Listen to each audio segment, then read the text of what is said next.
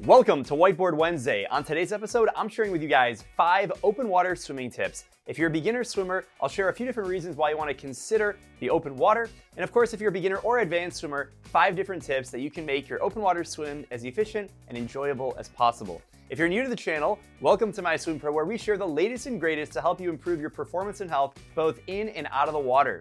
If you're new to the channel, make sure you're subscribed, like this video, and let me know in the comments what your favorite part about open water swimming is. Or if you're a beginner swimmer, let us know in the comments what questions you have, and hopefully we can answer them by the end of this video. Now, the first thing you might be considering is, why would I go for an open water swim in the first place? There's a few different reasons. I'm gonna outline 6 of them right here. The first could be that you're bored and tired of swimming in a chlorinated pool. Maybe you hate the smell of chlorine, you get tired of looking at that black line going back and forth in a 25-meter, 25-yard, or 50-meter pool, and you've just had enough and you wanna mix things up. Open water can be a great alternative. Perhaps you don't have access to a pool, maybe you're quarantined somewhere, you're traveling, you just don't have access for a number of different reasons, and the open water is the only thing that you can get into. So it's fun to go for a dip. No pool, no excuses. The third reason could be that you just want to be one with nature. It's so enjoyable to go out in the open water and you're in a different element. You're really connecting with the water in a new and creative way, and that's something that makes open water swimming really unique and fun. Perhaps you want to expand your social circle. This is a great reason to try open water swimming because there's definitely a different community. There's some overlap, pool and open water swimming, but there's definitely a group of people who love open water swimming and they'll never go swimming in a pool, and that community is something really fun to be a part of. Maybe you want to get that sense of achievement and accomplishment. I mean, how cool is it to look out in the water and to say that you swam to a buoy and back? Or maybe you swam a certain distance open water. You swam from one point to another, or across a lake, or across a channel, with safety, of course. There's a number of different things that make you feel prideful and you accomplished something that you really can't get in the pool like you can in open water. And the last reason I want you to consider open water swimming is because it's downright fun. It's a different experience, really thinking about that element of nature and really being able to connect with the water in a new and creative way. Definitely going for an open water swim is fun. Not that swimming in a pool is not fun, but it's definitely fun in its own right. Now, what equipment might you want to have? There's a lot of different equipment that you may or may not need depending on who you are and what your skill level is and how serious you want to take it. There's, of course, some basics that you have to have. You have to have some kind of a swimsuit. You got to cover yourself up. Depending on where you live, you might get away with something else. You got to have some goggles, swim cap, safety buoy. If you're not used to wearing a swim cap, for my guys out there, in a pool, in open water, it's a really important thing to have a swim cap, because it makes you visible to other people. If it's really choppy and you don't have a swim cap on and you have dark hair like I do, or even blonde hair, it doesn't really matter. It's really hard to see you. So for watercraft, marine life, whatever, you need to make sure that you're present and visible. So having a swim cap is a must. And I also highly recommend a safety buoy. This is one of those things that you can attach with a buckle around your waist. It inflates with air, and you can even put your stuff in there, whether it's your phone, wallet, or anything. You don't have to leave on the beach if you don't want to leave it on the shore. And again, this is all about visibility. Of course, you can hang on it, and it's going to keep you from, potentially needing it, a life preserve, but it's definitely something I highly recommend. There are definitely some optional pieces of equipment. Really depends on where you are, where you're at. But definitely having a wetsuit is super beneficial if you're trying to go for a longer swim, if the water is really cold. It's not required, but it's definitely super helpful if the water is chilly. You might have energy gels. Again, if you're swimming with an open water buoy, you can attach these to it. You can stick the energy gels inside. If you're going for a longer swim, something to consider, even an energy drink, not an energy drink, like a sports drink or something to keep yourself hydrated. You might want earplugs. Even if you're not used to using those in the pool, it might be a good consideration to have in the open water if it's really cold, and that's a great way to keep yourself warm. Maybe swim gloves or a skull cap, something to keep your body a little bit more insulated. You can get some things that cover your hands or your feet or your head in addition to the swim cap that you're actually going to wear. A lot of them have to do with temperature. They're optional, not required. Now let's get into these 5 tips. Now these are 5 broken out in a number of different things, sort of in order that you need to follow. The first is to survey the environment. And this is really, if you're a beginner swimmer, this is something you have to, before you get started, you've got to figure out, think safety first, where are you actually going to swim? Are you swimming in the lake, the ocean? What does it look like? How deep is the water? What is the water depth? Is there marine life? Is there a restricted area you're not allowed to swim in certain areas? Are there sharks, right? Are there turtles, alligators, whatever? Make sure it's safe where you're going to swim. What is the watercraft situation? Are there jet skis, boats? Is there a shipping channel? Does it matter what time of day you're allowed to swim? So make sure you follow the regulations. And of course, think safety first. If you join my sailboat, make sure you give the video a big like. Thank you very much. Step number 2 and tip number 2 is to have a game plan. The worst thing you can do is say, I'm going to swim from here to the other side of the lake. Good luck. We'll see you later. Bye. That's the worst thing you can do. It's really important to figure out your plan, figure out where you're going to swim, the route. Ideally, you're swimming with someone else. Step number 3, tip number 3, and set a smart goal for yourself. There's 3 layers to this. So you can go by time. You can say, I'm going to swim for 30 minutes. Maybe you have 2 buoys and you're going to swim from one buoy to another buoy, and you're just going to go for 30 minutes. And you got a smartwatch. You just have a mental awareness of the time somehow.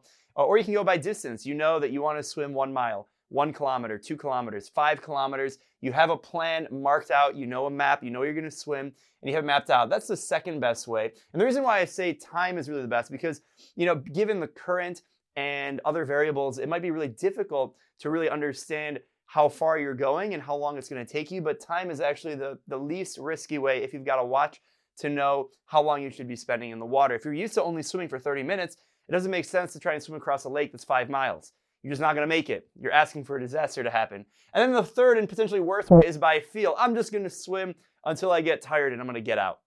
You can certainly do that. I don't recommend it. I recommend going by time or distance or some combination of the two, and figure out your game plan before you get into the water. And alongside that, have a swim buddy. Make sure you swim in a pack. It helps for visibility, helps for mental motivation, and of course, it makes it more fun. It could be a swim buddy. You could have someone following you on a kayak, like a spotter. They could carry your gear as well, whether if they're in a kayak or maybe even a stand-up paddleboard. Maybe they're in a small watercraft of some kind. It's really important to have a swim buddy, and it doesn't have to be a swim buddy. It could be just a companion, a partner that goes out in the open water with you, makes it more enjoyable, makes it more safe. The fourth tip is to use the right gear. Now, we talked about the gear a little bit right here. We talked about what swim equipment is required to go for an open water swim and what equipment is optional. Again, let us know in the comments if you want more specificity of if you need certain gear for certain environments. But it's really important to have the right stuff, and make sure you plan it out before.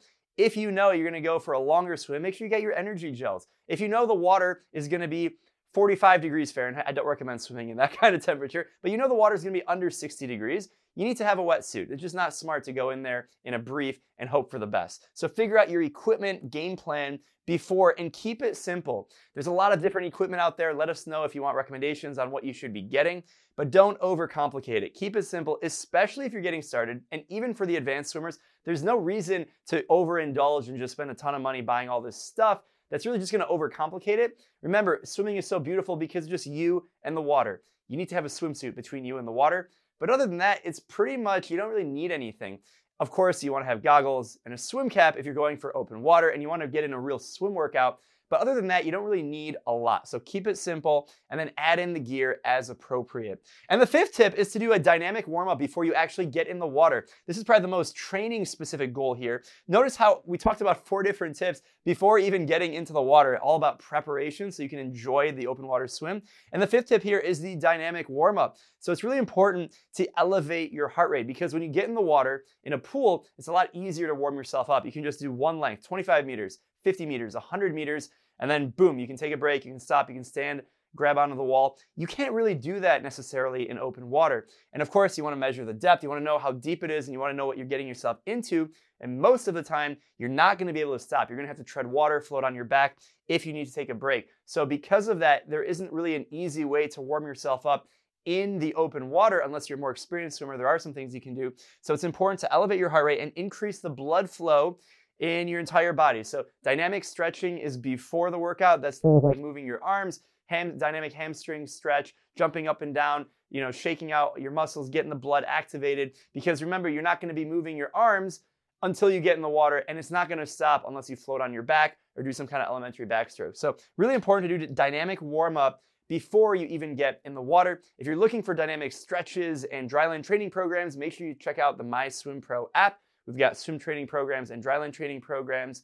Let's talk about a few different bonus tips. So I've got 4 right here. The first one is probably the most important for a beginner or an advanced swimmer who's coming from a swimming pool training competition or just fitness background. And it's, don't worry about the distance or pace that you go compared to a pool. In a pool, you might have a routine. You go 2,000 meters, you go 5,000 meters 3 times a week. Whatever your routine is, you kind of throw that out the window. It's not really that relevant when you go to the open water. It's apples and oranges. Apples and oranges.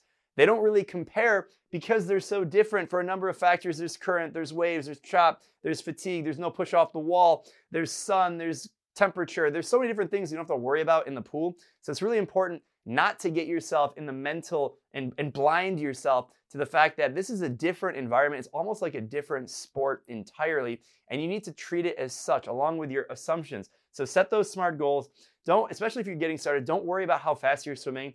Don't worry if I have to swim 2,000 meters because I'm used to swimming 2,000 meters. And don't do this is the worst thing. Don't try and equate, well, from buoy A to buoy B is 50 meters. So I'm gonna run 15 50s on some interval. You can do that if you become a more advanced swimmer and you're used to running training and you're used to open water. But if you're just getting started, don't try and run a pool workout in the open water. It's just not gonna be the same. There are certain things you can apply from the pool to open water. Just go in the water with an open mind and really enjoy it. I also recommend mixing up the strokes. You don't have to only do freestyle. Backstroke and breaststroke, make sure you're safe if you're doing backstroke. Understand where the buoys are, potentially, or other watercraft.